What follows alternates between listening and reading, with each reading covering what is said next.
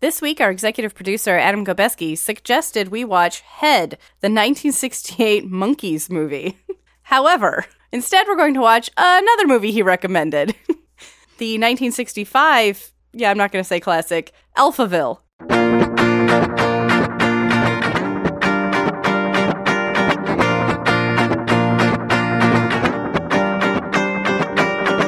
Hello, and welcome to another episode of Cinematic Respect. I'm Charlie Wallace, and I'm your first co-host. And I am Jessica Clares, your second co-host. Thought I would start out the episode, Jessica, with a question for you. And think very carefully about your answer. Do you know what illuminates the night? I do, in fact. I just recently learned. Be careful. Nachos. No, I don't know. What is it, Charlie? No, I totally know. I don't think your answer was sufficiently logical or not. I think you have to be executed. That seems reasonable. My question is, are a troupe of synchronized swimmers going to usher me to my death? Well, yeah. In the traditional fashion. Perfect. I'm sure all of you could tell by that question exactly what movie we watched this week. Absolutely. But we watched the 1965 French New Wave film Alphaville, and our guest today is our executive producer, Adam Gobeski. Welcome back to the show, Adam. You are in error. I am Alpha 60. It's not as believable when you have your own larynx. My apologies.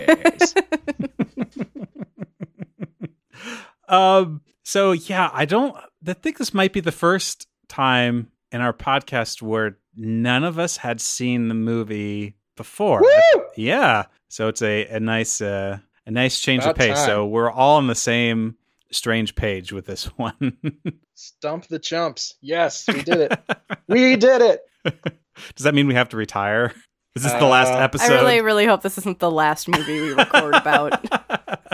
No, that was my goal, and somehow you had seen The Searchers the last time I was on, which I still don't fully believe. But I was like, all right, weird French sci-fi film. Has Charlie seen that? No. Yes.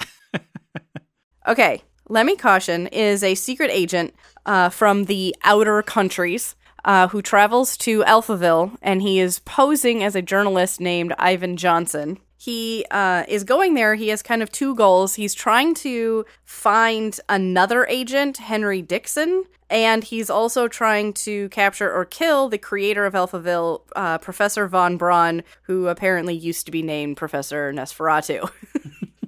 There's a lot of multiple names for all the characters. And so in encountering Alphaville, he finds that it is a town that's completely run by a crazy supercomputer called Alpha 60 with the creepiest voice ever, who kind of acts as a narrator. And in Alphaville, individualist concepts like love, poetry, and emotion are forbidden, and only logic, and reason are allegedly supposed to prevail. If you can't conform to this, you will be killed. And so he is trying to prevent Alpha 60, from expanding Alphaville to take over the other outer countries. And in the process, he falls in love, of course, with the beautiful French woman. What's actually funny about any plot synopsis of this movie is that it really tells you not very much about the film. No. I mean, I really, really tried, and I was very much borrowing that's exactly what happens. I was borrowing very much from the internet. Sure. I mean, that's exactly what happens plot-wise in the film, but we should start off a little bit talking about French New Wave cinema, which basically came about in the late 50s and 60s as a response to a specific type of French film that existed at that point, which was under the tradition de qualité. And those films were basically high production design period pieces that were often written by novelists, so just very hoity-toity. And those were often created just to kind of get back to the tradition of film that the French had before the World War II. So you can imagine with enough films exactly like that out, that the younger generation of filmmakers would actually rebel against it. So people like Francois Truffaut and Jean-Luc Godard, who directed this film, and even Agnes Varda is someone who's still around. She actually was nominated for an Academy Award last year. So, really? I mean, yes, some of these people are still making films. For what? It's a documentary called Faces, Places. Did not win, but I heard very good things about it, and I haven't had a chance to check it out yet. So instead of these sort of stodgy period pieces, what they wanted to create was something that pushed the form a little bit farther. They thought that, I guess what had come before hadn't really came into its own as an art form. Some of the hallmarks of these films are they're usually made on a tight budget. It has a lot of innovative camera work and editing techniques, specific types of cuts. I guess one that is very common nowadays is a jump cut, where you show somebody in the exact same position, but then you move forward in time. So they move just very slightly to show the passage of time. It's something that I had to even look up because I was like, oh, what is that exactly? And you see this is something that actually people use now. So some of these techniques some of them are very jarring to watch right now because they didn't really get picked up or they're not very intuitive to watch. But other ones actually are things that are very commonly used today. These films also have a lot of improvisation, like looser scripts and weird things like fourth wall breaking, addressing the audience, like weird cuts, like very choppy editing sometimes on purpose. So I guess the best way to explain it is if you see like a parody of a French film and like, a comedy show or a cartoon or something like that, it's probably a French New Wave film, like the sort of weird, quote unquote, pretentious art film. So that's a little bit of what we're dealing with here. So as I said, when we go back to talking about you giving a plot synopsis, well, yeah, that's what's going on in the movie. But all of these other techniques are kind of going on at the same time to try to give you a completely different impression of what's going on. So Adam, sorry for the long introduction. Let's get back to our actual guest. Hello. So you hadn't seen this before. Why did you choose this movie? I mean, you could have chosen another Jean-Luc Godard film, maybe a more well-known one like Breathless. Yeah, so I wasn't choosing this because of Godard. The reason I chose this is that, as you can probably tell from my previous appearances on this podcast, I'm something of a science fiction guy. And so this film tends to show up on a lot of like the, 50 science fiction movies you must see before you die, or, the classic science fiction films or whatever. So I actually ended up coming across a used copy of the Criterion DVD and for a reasonable price. So I picked it up and then I said, you know what? This seems like a great movie to force cinematic respect to also endure. I think it's like the fourth time you've mentioned Criterion DVDs on this show. I just want to point that out, that you might be the last person, aside from like, I don't know, somebody's grandparents who has those. I'm probably not the last person, but you can pry physical media out of my cold, dead hands, frankly. So, yeah, I hadn't seen this one. I actually hadn't seen this one either. And yeah, I definitely hadn't seen this one. Yeah. I feel okay about that. So it wasn't on your yearly watch list? No. I mean, I'm not angry that I saw it. I'm not like upset or anything. I think it's, I get its value. It's just not one that I'm like going to feel guilty about having not seen before now. I'm not embarrassed. Let me put it that way. I'll be honest. I didn't know this movie existed. And when I heard it was a Godard, I didn't expect it to be science fiction either. Like when I actually started watching and realized that it had that sort of setting, I was like, oh, this is why Adam picked this movie. It was a little bit clear to me, but yeah, I went in knowing absolutely nothing about this ahead of time. No, nothing. Except a little bit about French New Wave. Not tons, but enough to know that we were in for something an odd. Experience, yep, which I warned Jessica about via text too. Yes, which was nice just to have a heads up so that, because I think the opening is definitely a little unsettling. Yeah. This like piercing bright light flashing and the creepy, deep, gravelly narrator voice. All right. Yeah. I guess we might as well just start off talking about Alpha 60 is the computer that controls Alphaville and is voiced by a man who has a voice box. Yes. Right. Because I think he's had a laryngectomy or something like that, along those lines. So that's almost the first thing we hear in the movie, I think, besides the score. Yeah, and I feel like it's interesting because for being a sci-fi dystopian themed story, it's not very scary. Like it's not the effects aren't really there to make it feel scary, but I think just the use of, everything's filmed at night or almost exclusively filmed at night, and then in combination with this really deep voice that, kind of gravelly, dark voice that almost like resonates with you. Yeah. It's unsettling. Yeah. And that's you're immediately put in that state like from get-go. Yeah. What did you think, Adam, of Alpha 60 at the very beginning? Just the introduction of it. Well, at the very beginning, the first time I watched it, because I don't know if it counts as cheating that I decided to watch it a second time to make sure I fully understood what was going on, because the first viewing was a bit dense at times. Yeah, it's a long hour and a half, I think. Yeah. The first time, like, I was actually just completely confused, just like, what is going on? Who is this narrator and why do they have this odd voice, right? And then it's only like later that you sort of make it perfectly clear that this is the voice of the ruling computer. So yeah, I think my initial reaction was just confusion. Yeah, I had a lot of that too, where there's a lot of things that happened in the movie where I kind of guessed a little bit what was going on, but I didn't trust myself. And that was one of those things where I was like, is this supposed to be a computer? Because it kind of sounds like a guy with a voice box, but at the same time, I don't know if the sound for this video is working properly.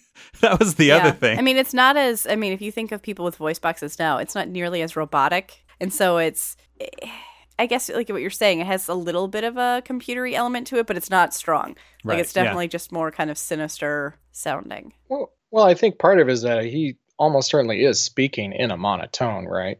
Yeah. Like, that obviously is adding to the impassionate feeling that it has, because, even at the time, right, people with voice boxes could get, like, you can still have emotion when you talk. Yeah. Right. You can get some pitch variation and stuff. So I don't know. The very, very first notes I have are opens with annoying flashing light and the music is overly dramatic. Those are literally my first two notes. It is very dramatic music. Yeah. How did your opinion of the music change over the course of the film, Jessica? I felt like it stuck with that. If music was being used, it was generally going for kind of a dramatic flair. I felt it was a little bit confusing, and I think it was intentional, but I think it was a little confusing, whereas that type of music that we are typically used in films to highlight either something important or something scary or something that should make you feel anxious is coming up or whatever, that the music is used in odd instances where it doesn't necessarily pair with what's happening on screen. Yeah, it's that I even texted this to Adam. I just texted, duh, duh. Like, they use that sting, like, 100 times over the course of the movie, and you're right. It's just at random times. Sometimes they're just walking down a hallway and nothing's happening. Sometimes something is about to happen, and it kind of pairs, I guess, kind of well with that voice that we were talking about. It just makes you feel uneasy the whole time. And I feel like that in combination with the piercing beeping that randomly happens. Again, sometimes it seems like it's synced with something that you're supposed to realize is beeping, and then other times it's just in there. Yeah, again, that I thought, is that supposed to be a computer? And by the end of the movie, I was like, okay, I think that was supposed to be Alpha 60 maybe beeping. I don't know, Adam. Do you have any idea what that sound was supposed to be? Disconcerting. Beyond that, I mean, do you think it's just designed to to keep you as a viewer on your toes? Like, you're just constantly having to pay attention because you're not really sure if it's significant or not? Yeah, I was trying to figure out, watching it the second time, if the beeping had any particular narrative use, and I'm not actually sure that it did, or if it did in fact have some particular narrative reason I didn't pick up on it. So but I thought that the part of the use of the overly dramatic music is just because they essentially Godard wants to make this like a film noir that happens to be set in like a science fiction setting, right? Like, he's literally using Lemmy Caution, who is a well-known, in France at least, a well-known, like film noir character. And Eddie Constantine, the guy who plays him in Alphaville, had played the role several times prior in more standard like film noir / detective stories. And there's a lot of situational, or I guess design humor in this movie, and that's one of those things where I'm pretty sure that he was added in there, I guess also to have that connection to the sort of hard-boiled detective genre, but also to be kind of like, yeah, now we're just going to put him in the future, sort of the future, and then we're going to use him however we want. It's not really going to have tons of relation to the other films that came before it. Yes. So you see a lot of weird little stuff like that in there, or like two of the scientists' names are Heckle and Jekyll. Oh, and he asks at some point, he's asking if some people exist, and he's asked if Dick Tracy, like, it was a whole bunch of things like that. It was Dick, I can't remember the list. It's Dick Tracy and Guy Leclerc. Flash Gordon too, I think. Yes, Flash Gordon. Well, Guy Leclerc is Flash Gordon in French. Oh, okay. Ah. So this is something that, to kind of switch topics a little bit, the version that I was able to get was whatever version is currently on Amazon. Me too. Which comes in standard definition, and the subtitles are baked into the film, so it's not like you turn on and off the subtitles. So I'm interested to know. I think some things might be a little bit different. Do you know if there's any difference? Do you think there's any difference in the translation? According to the case of the Criterion DVD, see, this is one of the things you get when you're in physical media. This new digital transfer was created from a 35 fine-grained master made from the original negative. So my copy doesn't have baked-in subtitles. It is in a 4:3 format. So obviously, I had to stretch it out to 16:9 to get it to fill my TV screen. But that's totally not true. But some of your listeners just got really angry. Just say you have to use the whole screen, or else why did I buy it? You guys are killing me right now. It hurts. Make sure you turn on all the motion smoothing. Oh gosh, that'd be bad. Yeah, no. To be fair, that's the correct response. The thing that's amazing about it is that I like you listing all of this ridiculous use of technology with something that was recorded, 40 odd years ago. And right after you're talking about how much you loved physical media. I really love abusing it. Fair enough. I really want my French New Wave movies to look as close to a soap opera as possible. That's really what I noticed, at least so this is a fairly early Criterion release, which I believe it's actually out of print. I don't think Criterion has the rights to this film anymore, which is probably why you can't find a great copy of it. But I did notice that the subtitles on this actually seemed somewhat poorer than I would have expected from a Criterion release. Oh, yeah? So I wonder if they were the same ones we had. I actually thought ours were okay. So I am not, for even a second, going to pretend like I speak fluent French or even close to it. I took 3 or 4 years in high school and early college, but there was at least enough that I could tell, like, when they had additional words than they were showing on screen, or things like, whatever, they said a little bit more than they necessarily showed, or things like that, and it seemed to line up pretty well. Yeah, I noticed that there were lots of words that were not being translated. Most of them are simple stuff like, hello, Monsieur Johnson or whatever, right? Oh, yeah. But it was enough that I was just like, oh, this. Like, sometimes they're just not translating things, and I'm wondering how accurate this translation is as a result. And then other things like so there's the 2 professors named Heckle and Jekyll, right? Being another pop culture reference, but the subtitlers completely miss this and end up spelling it in like a completely like phonetic way. Oh yeah, I think we had that too. What do you mean? We not like JECKEL?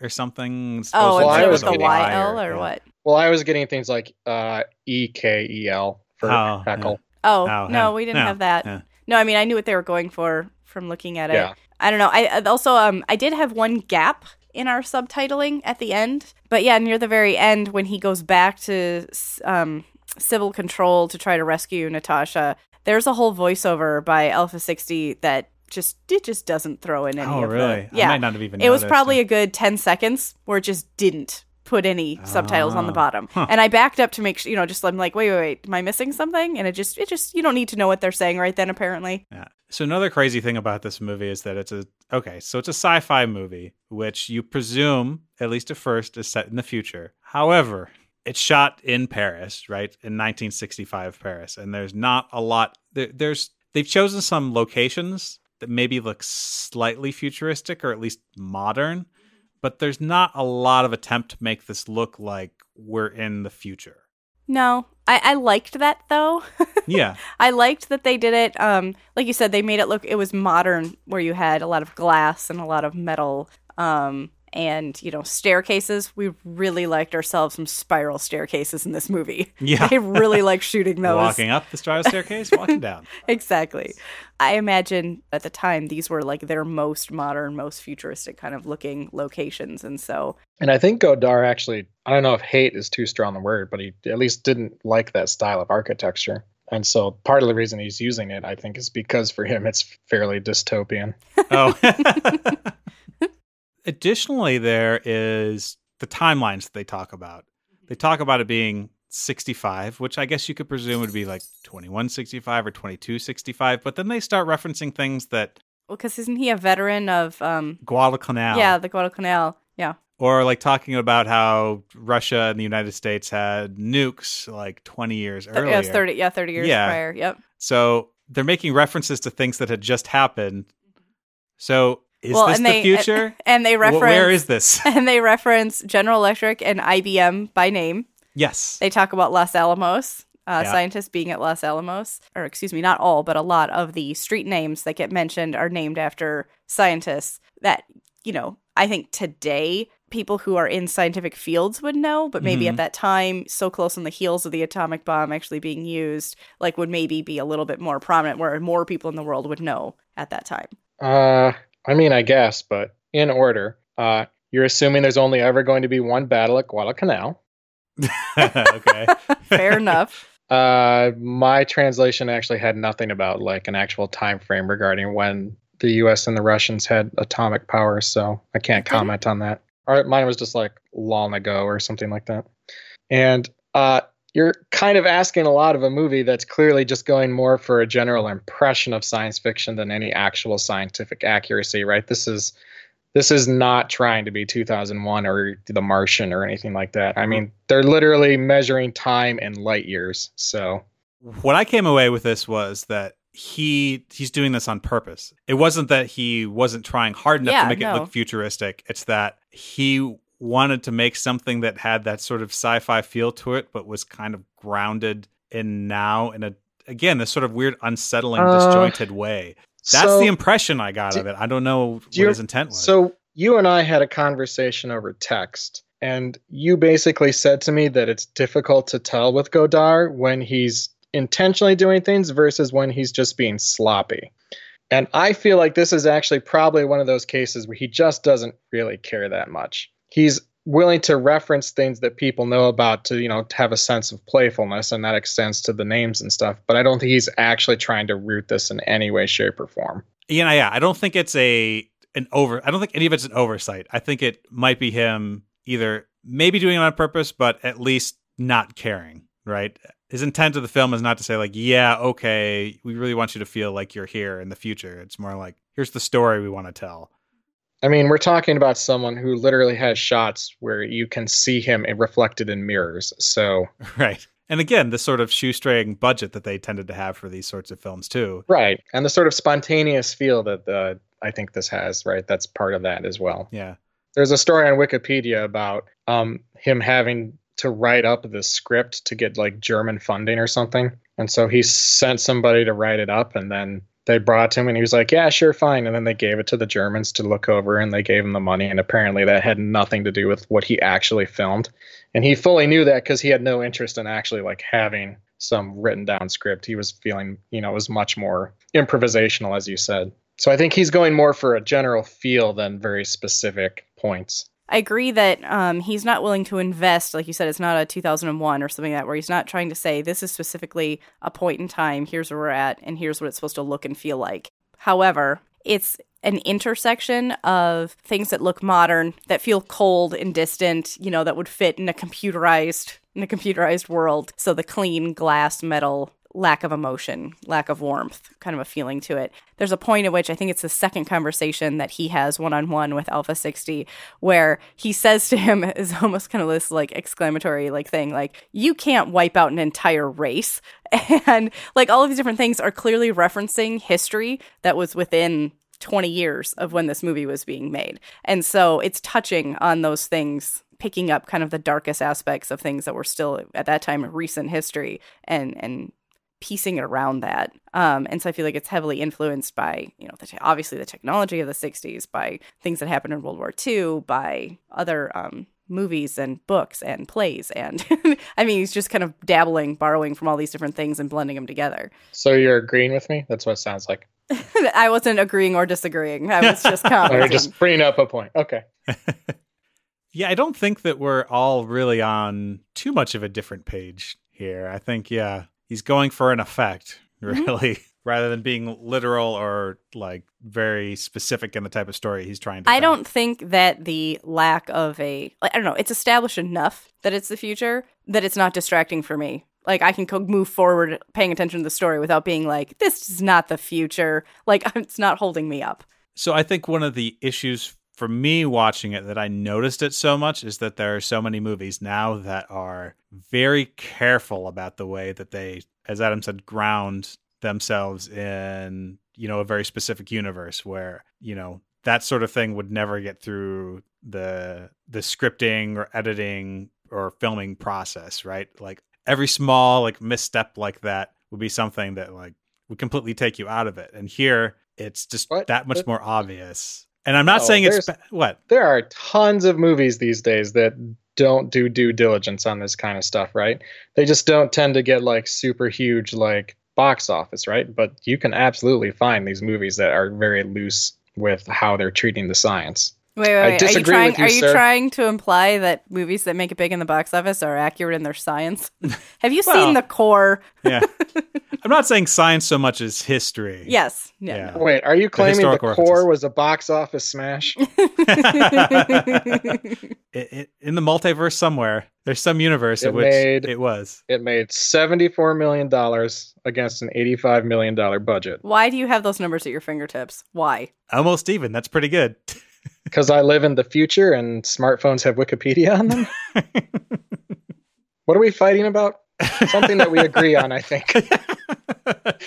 That's what this movie brings out in us, I think. I was saying that I didn't think whether or not he established, how strongly he established it was the future was distracting from the story. I think that it was fine. It was established enough that I could move forward to pay attention to the story. And I think Charlie was saying that nowadays, if you try to do something this kind of haphazard, that it might have a stronger rejection from audiences because they've come to expect that you do a little bit more, go through a few more motions to establish where you are. Which is why, because I respect him as a director, I assumed then that was completely on purpose, by design, where he was going to set up that it was a sci-fi, but not really. Not really care. Yeah. Or only care as much as it was convenient for him. Okay, but you're phrasing that like you disagree with us, but it doesn't sound like you do. Oh, I did not. I don't think he's phrasing it like he's disagreeing with us. Well, I do, and it's hurtful. We'll have to agree, Adam.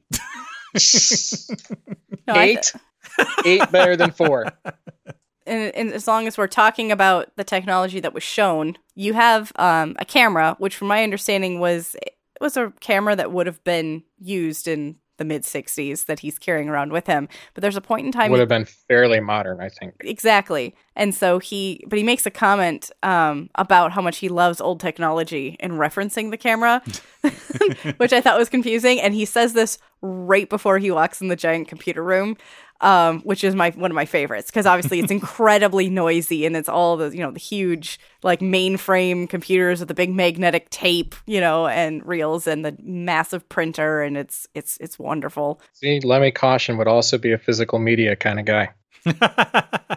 Yes, you guys should go get drinks together.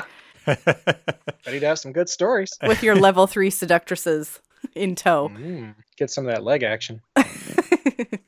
I was also thinking so you have the use of, obviously we talked about the sounds, we talked about the music, and we talked about the beeping, and we talked about the narrator's or Alpha 60's voice, but also just the miscellaneous use of flashing arrows, of neon close-ups. Yeah, neon close-ups of equations.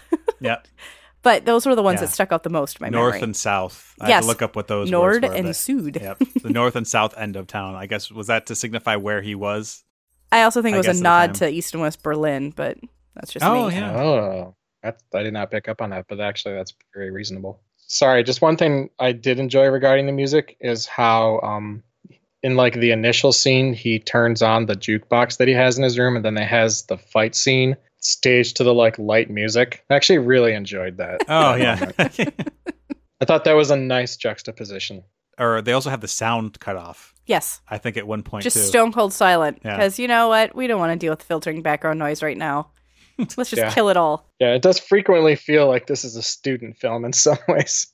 We're just like, oh, well, we forgot to get coverage for this, so we're just going to duck the sound for 10 seconds. as a reference to our other podcast, the Kopeski Wallace Report, so we just put out an episode about Hulk, which was the 2003 movie by Ang Lee about the Incredible Hulk. Ang Lee did a movie about the Incredible Hulk. He did, yes, the first one. I can't believe I live in a world where Ang Lee did a movie about the Incredible Hulk. Okay. He had so much cultural cachet after Crouching Tiger, Hidden Dragon, and he said, I want to do the Hulk. And he has all of these really weird editing techniques he uses, too, kind of to emulate, I guess, comic book frames and comic book styles and transitions. And Panels, yes.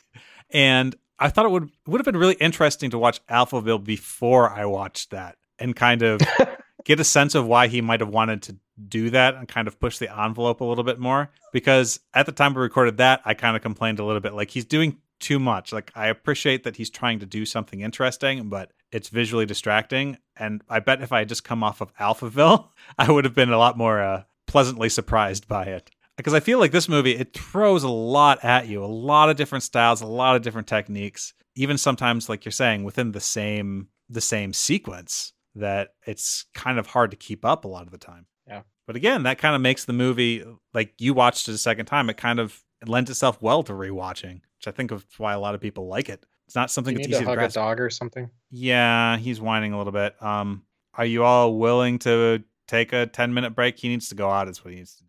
Yeah, that's fine. Thank you. Unless you'd rather edit out whimpering. No, I just didn't know it was picking up, but thank you for letting me know. Yeah. But yeah, that's I need to go out whine. So sorry, I tried to do my best ahead of time. You're fine. That means we have to have a really deep, edifying conversation at this point, so he can't cut it.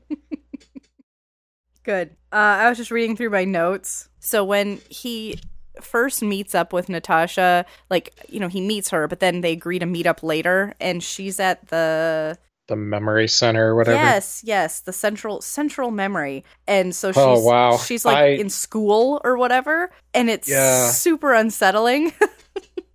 I actually just found it really slow, to the point I literally had to keep going back, rewinding and watching, because I kept drifting, because Alpha 60 talks so slowly through that sequence. Yeah. He would have the first third of a sentence, and it would take him forever to get through it, and I would have already been daydreaming about the difference of why versus because there are little graphics on the screen, right? And then I would have to constantly rewind because I had no idea what he was actually talking about. Several points in that scene, I think it's introduced, and at several points they refer back to the fact that the present is the only thing that's supposed to matter. That we're not supposed to care about the past, and that we're not supposed to even care about the future. That we're only supposed to care about the present. And so, thinking about that, I was saying in our earlier conversation when we were arguing but not arguing about whether or not it was sci-fi enough, is that you could also, if you wanted to, say that basically he's saying the present is all that matters, so you don't even really need to care about the exact timeline of where this is taking place. Yeah, my main feeling after coming away from that was trying to figure out, wait, if time's a circle and it's an upward curve here and a downward, he's on the side of the circle. Okay. So I think I just naturally wanted to start the present at the top of the circle. Yes. And then let's go down either way. And he didn't describe it that way. And I was like, wait, how would this work? Oh, okay. Gotcha. Yeah, no, it's definitely, like you said, it's supposed to be dense. I mean, they're trying to throw a lot of stuff at you at the same time, and while you're pondering that, something's beeping and lights are flashing and music's doing weird stuff. And yeah. There were a couple of the things I actually bothered to quote out, which would, doesn't it make sense that someone who lives in suffering needs a different sort of religion than someone who lives in well-being? I thought it was interesting, the use of the word religion tied in with the fact that what they keep referring to as the Bible actually turns out to be a dictionary of allowed words. Yeah, I actually really like that, little that touch. Yeah, the idea that, our religious text is what you can and can't say. Yep. And it's literally what you can and can't say. Yeah. I guess it's not what you can't say because that's gone, but you know what I mean? Like you said, that they don't, anything that's not in there doesn't have meaning or significance to the people, and that every day things are being stripped out. Is there a word that they used to know and then it's not in the dictionary so they don't get to know it anymore? I feel like she brings that up, but I can't remember what word it was. She actually lists several things, and at least the translation that we could see was autumn light and tenderness or something. Yep. Yeah. Yeah, there were a couple of different things like that were no longer available, but she used to like them. Yeah. And then that she doesn't know the the proper gender of the word conscience. Yes. I like that she's all like happy that it's female. Yeah. Like, that's right. That's my word. Back off. It's interesting because one of the other things that Alpha 60 says in that weird teaching portion is that the acts of man throughout the centuries will gradually, logically destroy them. And so I feel like it's essentially a foreshadowing for itself. Oh, yeah, but because doesn't he say at some point that, like, so, yeah, that's going to happen, so logically, I, Alpha 60, will be the instrument of the destruction or something like that? Yeah. Like, I feel like that's like the closing stinger that you get left with when they leave that scene. I love that we're doing this while Charlie's gone. What did you think about the fact that the representation, like the visual representation of Alpha 60 talking to you, is essentially a light through a fan? Oh, yeah, light through a fan through, like, bed springs. Yeah, through bed springs, you're right, yeah. Yeah. I guess I just kind of went, bed springs. Because I kind of liked it, because, I mean, obviously Alpha 60 is not going to have a face, and you could show, like, a computer console, like, the massive one at the end, which is spectacular.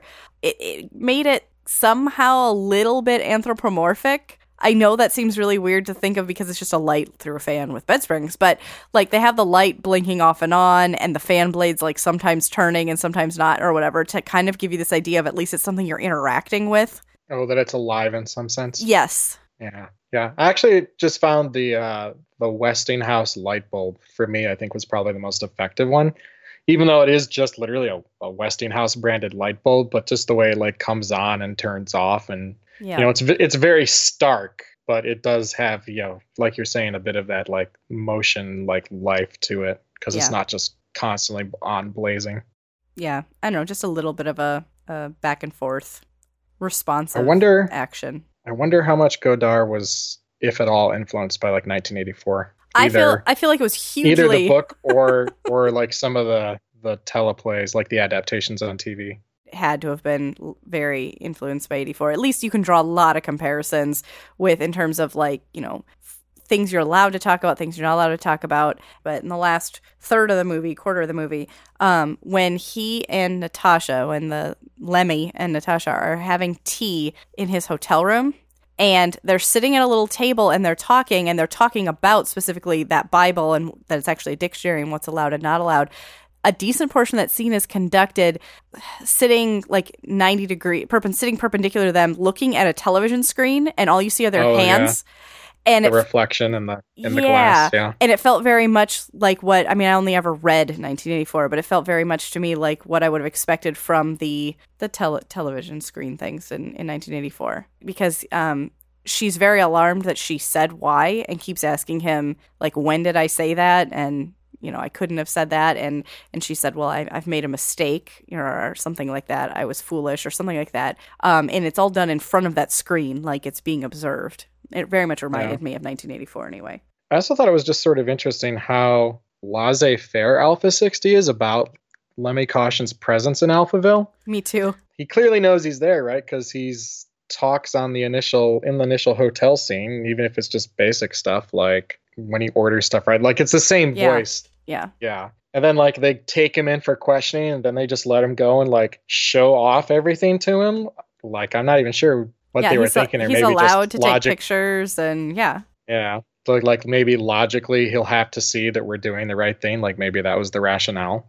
I thought, well, there's at least two separate points where they make a show of saying that it would be illogical not to allow highly intelligent people to travel between galaxies. Yeah, you're right. And they do say he's above reason. Intelligence. Yeah, that he would get a whole, like, chunk of galaxy to himself if only he would have, like, partnered up with Von Braun. Yeah. He would have money and women. Mine was translated as gold and women. Oh, you're right. It was gold and women. Charlie, we totally kept talking without you. You probably don't want to cut all that. All right, that's fine. We were talking about the really creepy scene when he first meets up with Natasha at, like, the center of memory, or the central memory, and she's in school or whatever. Oh, yeah. And we were talking about that. So we were talking about, we talked a lot about that. Yeah, and the pictures that they had up, and yeah. Yes. And yeah, it was just very unusual. See, I was talking with Jessica when she came over too, that I had started like maybe an hour before the podcast, I started over the movie from the beginning again, just because I thought I had forgotten stuff, and I forgot tons of stuff. Like there's so much that happened. I completely forgot about that scene altogether. And there's only one other one that I wrote down. Again, this was kind of that transition after his first interview with Alpha 60 and he's been released. He said there's a voiceover that's, whether it be in the so-called capitalist world or the communist world, there is no evil intent to subjugate men through the power of indoctrination or of finance. And I just wrote WTF after it because I was really trying hard to figure out what of the big philosophical like statements made in this movie, what I was supposed to be making like heads or tails of out of it. That's an interesting question to bring up too. All the stuff that Alpha 60 says, a lot of it is very philosophical, and we've heard from earlier in the film that like, okay, we fed poetry into it, and we fed all these sorts of things, so it understands what that is, and it's categorized it. So are we supposed to believe that Alpha 60 buys into any of these things, or is he just repeating it? Are they some sort of cohesive argument, the whole thing, or is it just, I mean, essentially gibberish because it's all of these things being thrown out? I don't know. I thought it was really fascinating near the end when she said that, you know, it knows about poetry and that when things are slow over at Civil Control or one of them, I don't remember which place now, that they like find poetry, basically like scan in poetry into the system so it can like understand it and catalog it or whatever. But basically it's not trusted because it doesn't have a single meaning. Like they think there's secrets in it or something. Yeah. I don't know. Adam, do you have a take on that as far as what are we supposed to get from all this? I think the idea there is just like a computer can, you know, scan poetry and read it, but not understand it. I think it's basically right. Computers don't have souls. You need a soul to understand poetry, or you know, something to that effect. So all of the things it was saying essentially were purposely disjointed, because that's how I felt. It was like it's saying things that seem profound, yet somehow I'm not connecting all of these things together. I mean, is that okay? I don't know. I know it's kind of big. Like I said, from roughly the point at which he has the first interview with Alpha 60 to the moment where he steals the police car and then goes to find Professor Von Braun, I was pretty disconnected from this whole movie. Like I was just kind of like, oh my gosh, this is still going. Yeah. Like I just found it really slow at that point.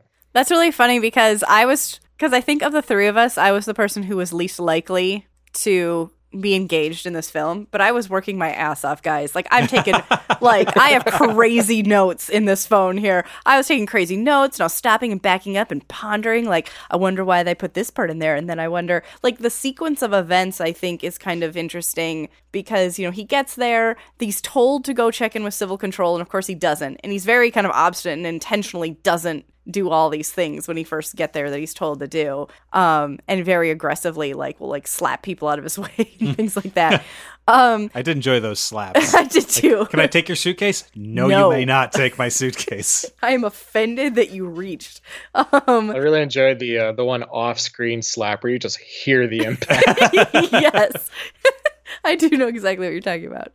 But yeah, so he gets there and he meets Natasha and he decides to meet up with her and she's in the creepy school. And then they leave the creepy school and they end up going to where executions happen. Oh yeah, we haven't talked about that whole scene. For me, this I think was actually probably the best scene of the movie. This was the scene that I thought they executed. Sorry. The best. Oh, Lord. You'll never convince me you didn't do that on purpose, Adam. That's fair. It's written in his notes. Pause for laughs. Yeah. I really like the way that the rationale behind why they're killing people is that, they've dared to be illogical in some way. The way they get to sort of make their final statements about, we should feel things. And then they get shot. They fall into a pool. And then, bathing beauties go and stab them with knives, right? Do they have knives? Yep. Okay, I thought they were just holding them underwater. Oh no, they're literally stabbing them, and that's a hell of an image, right? India. Yeah. Instance number 100 of where I saw it, didn't trust my eyes, and then they showed it the second time. I'm like, yep, I saw that correctly. That's what they're doing. Okay, I totally missed the knives because, I was confused too because I'm like, okay, and I thought it was very interesting that if you consider what they're being executed for, which is not fitting into a world that's just logic, that's just pure logic and reason, that they said that they execute 50 men for every one woman. It totally amused me. I was like, all right then, women totally have this dystopian thing down. but yeah, no, that they, like you said, they get to kind of have their last say. They get shot again, almost bloodlessly. I'm sure it was just to keep budget in line to not have to deal with all of that. Fall into the pool, and then and there's even everyone applauds, which is super cold. And then like you said, you have these women that swim over, assist in the execution and kind of usher them off to the side. And there's even like a synchronized swimmer element to it. Like you stay focused on one of them for a while they do like a little routine thing. You're like, oh, okay.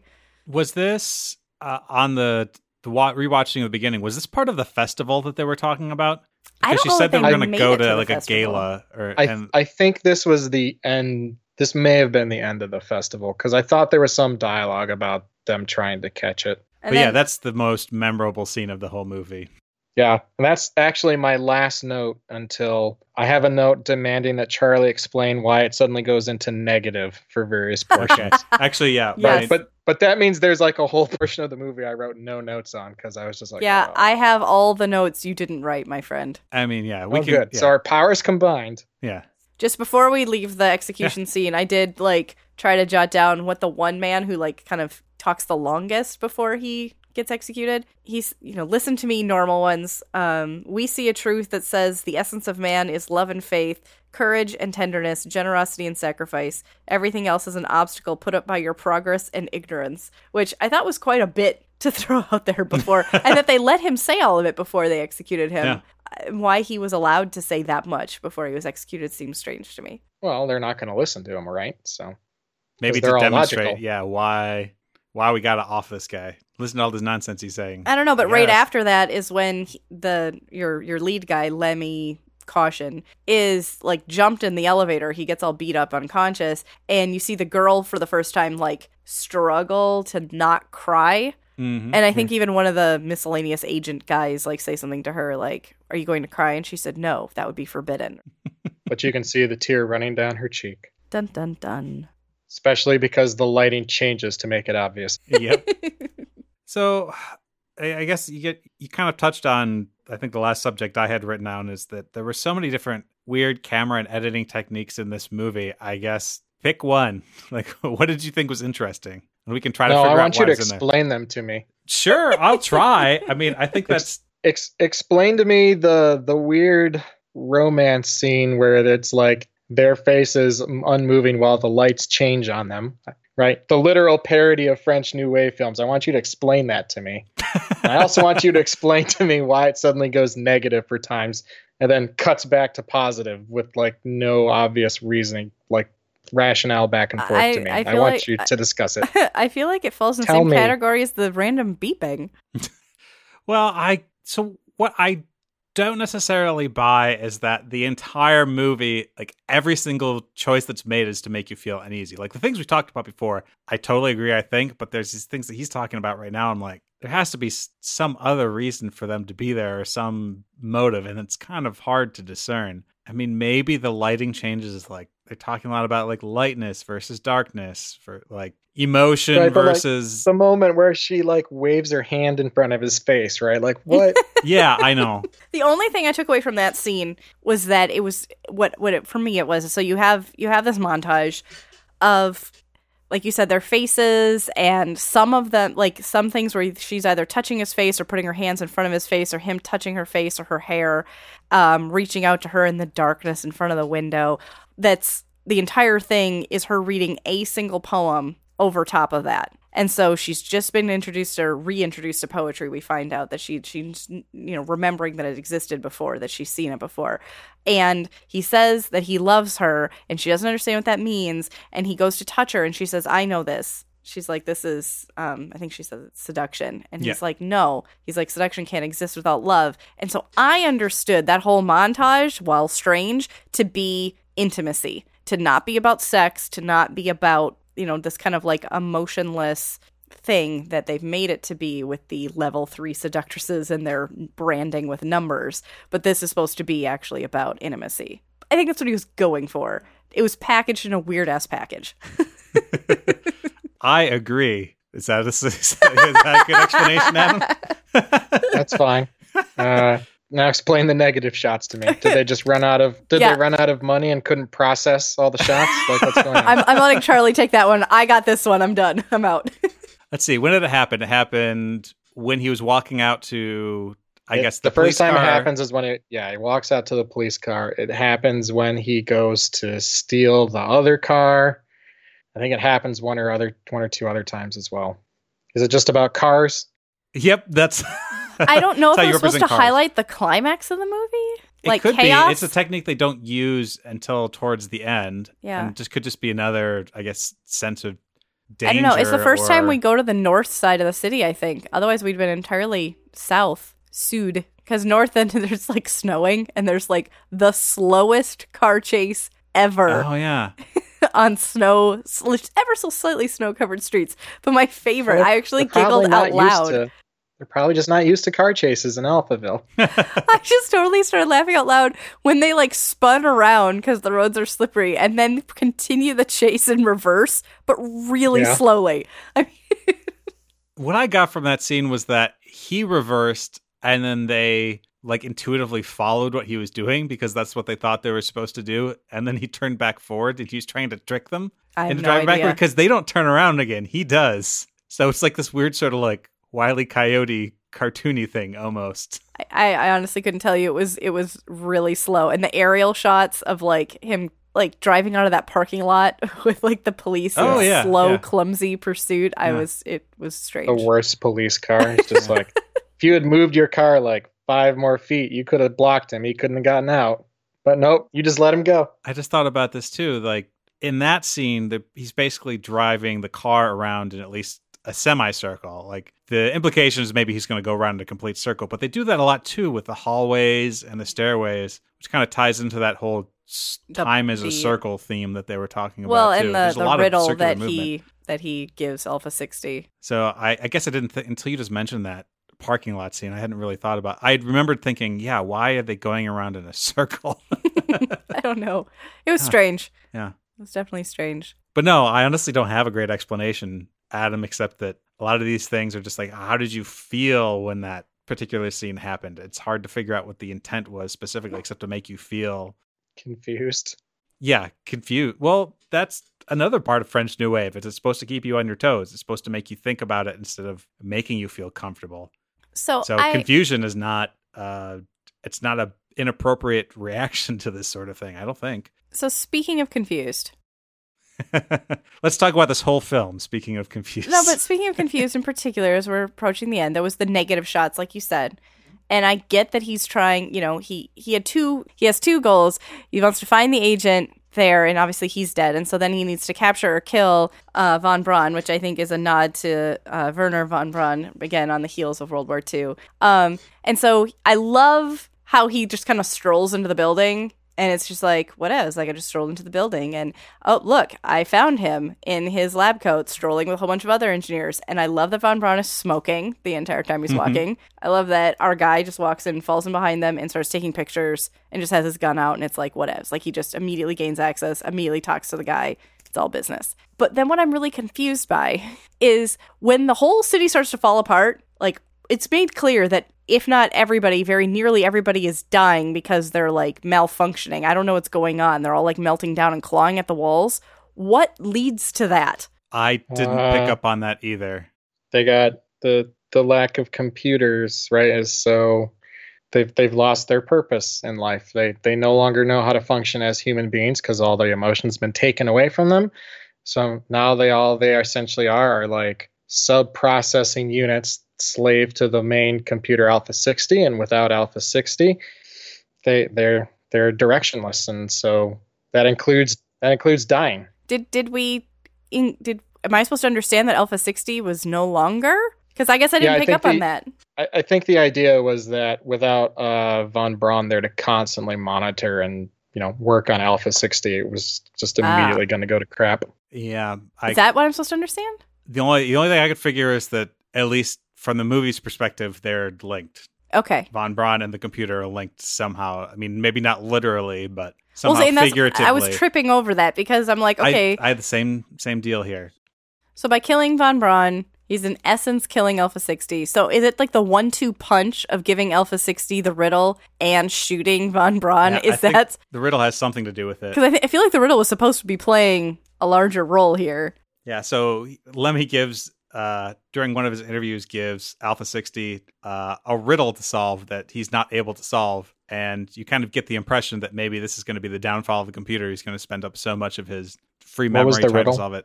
It was long. Something about a straight line and circles. That's all I remember. Yeah. I don't know what the answer was supposed to be. Maybe it was also supposed to be poetry or It was supposed to be something like that because he said, life or because Alpha 60 conscience brags about how he's going to put all these resources on it and he'll figure it out. And he's like, if you figure it out, it'll like be your destruction or something because you will be my brother or something that doesn't make any sense. yeah. That if you were to understand what the answer was, then you would be human. Yes, basically. Yeah. So I don't know, but I felt like those two things are supposed to lead to the end where everybody's freaking out and clawing at the walls.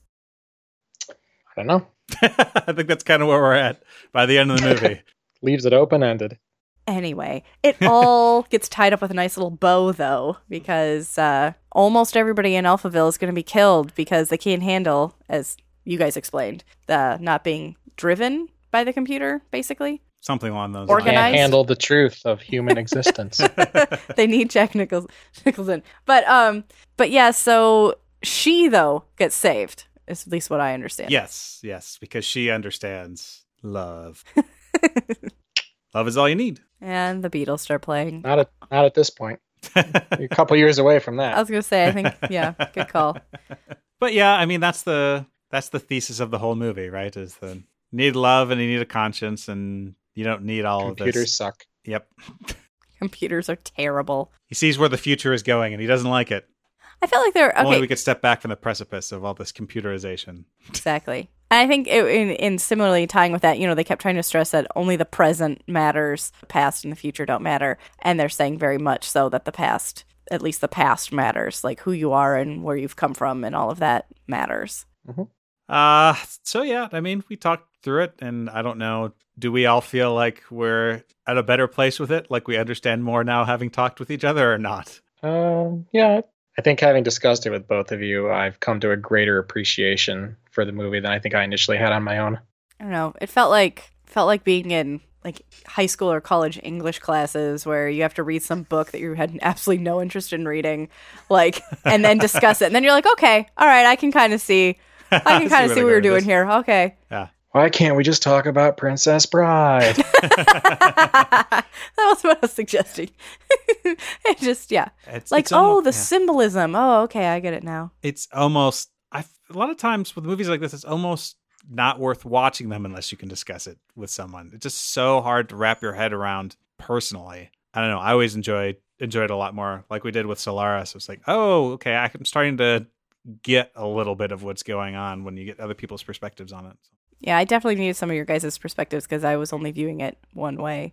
Yeah. This is why it's frustrating to me that you haven't seen Infinity War yet, because I can't talk to you about it. I've got so many more movies that we've got to get through first, Adam. Well, we only got 50 movies, Charlie, before we get to that point? Yeah, we can do it. We can do one a day if we get there in 2 months. So, Adam, ultimately, would you recommend this movie to other people to watch? I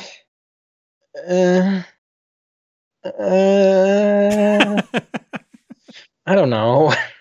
It does sort of have that feel, of like assigned readings of like, okay, yeah, I'm glad I watched it for that, like getting the sense of just like, okay, here's what the movie's actually about, and I can kind of sort of appreciate it, but I don't know that I actually like would recommend that other people watch it unless they're like really into this kind of thing. I feel like a lot of the themes that this movie touches on actually end up being done much more accessibly in like other movies and TV shows and stuff. And I would hesitate to say that they're influenced by this movie, because certainly some of them at least are, contemporary with this movie, right? Like, a lot of just even like the Star Trek episodes where Kirk fights a computer, right? Like, I think are more accessible than this movie is. And I would be honestly pretty surprised if it turned out that like Gene Roddenberry and Gene Kuhn and all those guys were like influenced by this movie, if they'd even seen it. So yeah, I don't know. I've looked up what other sort of things this movie had influenced subsequently, and the list wasn't as long as I thought it would be. I was surprised. One was the band Alphaville, which I'd never heard of, which is actually the first thing that comes up on Google if you type in Alphaville. It's a German band, isn't it? If I remember correctly. I don't know. I think, yeah. I thought so. It made me laugh. But the one that was actually really funny was the music video for the song Linger by the Cranberries. Wait, what? How? Look it up. No way. Like, there's no way you'd pick it up unless you had seen this movie, but if you watch that right now, you're like, yeah, they just watched that movie and then tried to recreate the scenes from it. Like, it's really bizarre. In the music video? Yeah. Okay, I've never seen the music video for it. I didn't remember the music video. Holy crap. Yeah. Just like the first scene is this flashing light in black and white. And then you could say, okay, well, that's just a coincidence, but keep watching. Yeah, Alphaville the band is a German synth pop new wave band, which gained popularity in the 1980s. Yeah, that's basically exactly what I would expect from a band called Alphaville. Exactly. Wow. So this music video is totally going in the show notes then. Yes, absolutely. So Adam, you've watched a movie that I guess you thought we should all watch. Now's your chance to recommend something to the world you think they should experience. If you want to watch a movie about an outsider who enters a particular world to overthrow an evil computer that's controlling everything, I think you can't go wrong with the 1982 film Tron. Ah, yes. Which is one of my favorites. Even though I don't know if I would actually say this is one of the great movies, but it's a very enjoyable movie, even if it's not like a brilliant classic. But I really like Tron, and everyone should see Tron at least once. Agreed, yeah. I may have only seen Tron the first time at your urging, I think. Probably back in high school or early college, but I'm glad I've had a positive influence on your life. In many ways, yes. in Tron ways, if nothing else. Then, did I drag you to the sequel too? Did we go see that in the theaters? Yes, we saw that together, yep. Which is also, I also like Tron Legacy. That's an underrated film. Yeah. I think, in my opinion, one of the worst things that happened as a result of Disney buying the Star Wars franchise is that they no longer felt the need to have their own sci-fi franchise, which means we're not going to get Tron 3 anytime soon. Oh, yeah. Just not as popular of a franchise. Yeah, it's a shame. Anyway, that's my recommendation. What about all y'all? My recommendation this episode is actually an experience I had. You were questioned by a computer? Yes, I was questioned by a computer, and I failed that test. It's called the GRE. Boo. That was terrible. That test too. That was terrible and funny. I went to the Wisconsin Film Festival. It was a lot of fun. I hadn't actually, for as many years as I've been here, I've never even thought to do it. And it's just like a mile from my house. And you can see I think there was over 100 movies playing over the course of a week. So I got a chance to see, I think 4. And one of the ones I saw was a Bertolucci film. And he was heavily influenced by French New Wave filmmaking. It was called Before the Revolution. And I didn't like it. But I'm not sorry that I saw it. It goes back to my, you both know my Doctor Strange experience where I was falling asleep during it. This was another one. Falling asleep. Charlie went to see this movie. I think he saw the first half hour. All right. And then he woke up because the credits at the end were noisy. I don't know. It was really funny. I was like, did you just shake awake? Were you asleep that whole time? But there was another movie that I wanted to see later. So I was like, oh, well, I might as well go see this Bertolucci film. It's supposed to be pretty good. And this sort of stuff is not the sort of stuff you want to fall asleep to. You have really strange dreams, and it's almost impossible to follow. But I wasn't sorry. Everyone else seemed to enjoy it. And I really like the other movies that I saw, too. So, and it's just fun to kind of go and see it with an audience who's really excited to see it. That's cool. Yeah.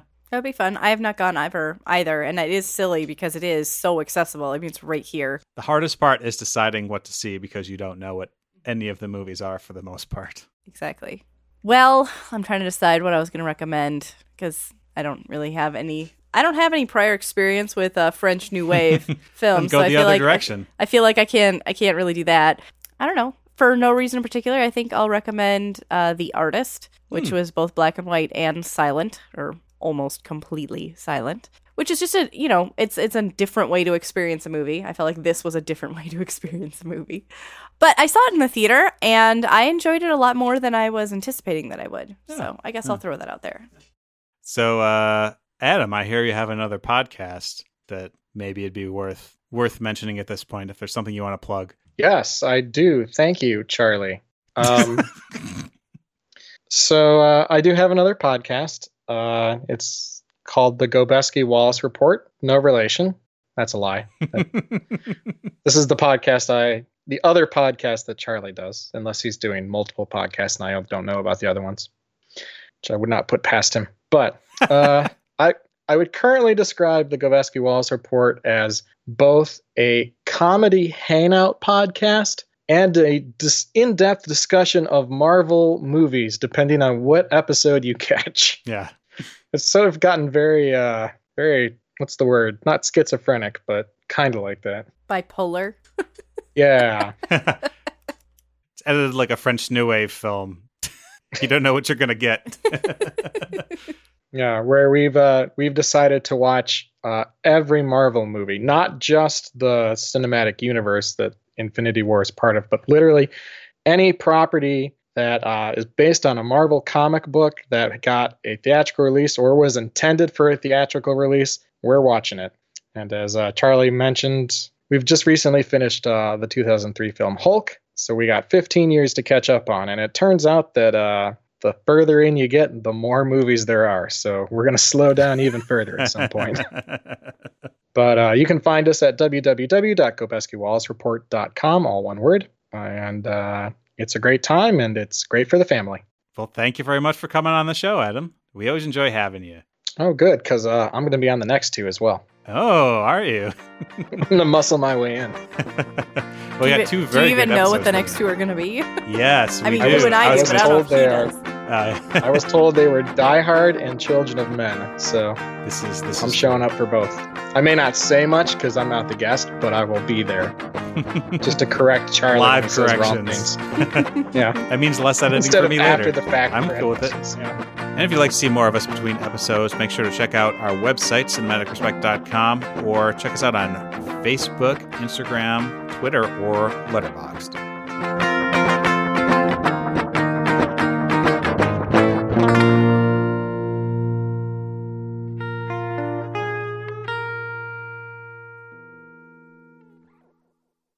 All right, that means the plot synopsis falls to you. I do have an intro. Okay. Yeah. Is it talk about me being a level 3 seductress? Because if your intro doesn't include that, then I'm not interested. I really want to know about the promotional aspects of seductressing. It means there's a hierarchy, right? How does the hierarchy work? Charlie and I were just discussing this. Is 3 out of 5, 10? Is 3 the highest? Is 3, what is this? Well, is it a 3-star general, or is it like third place? Oh, yeah. Fair enough. But apparently it's totally cool to just randomly grow up their legs. Nothing else. Just legs. Anyway. Let me do that and then reject you. Anyway.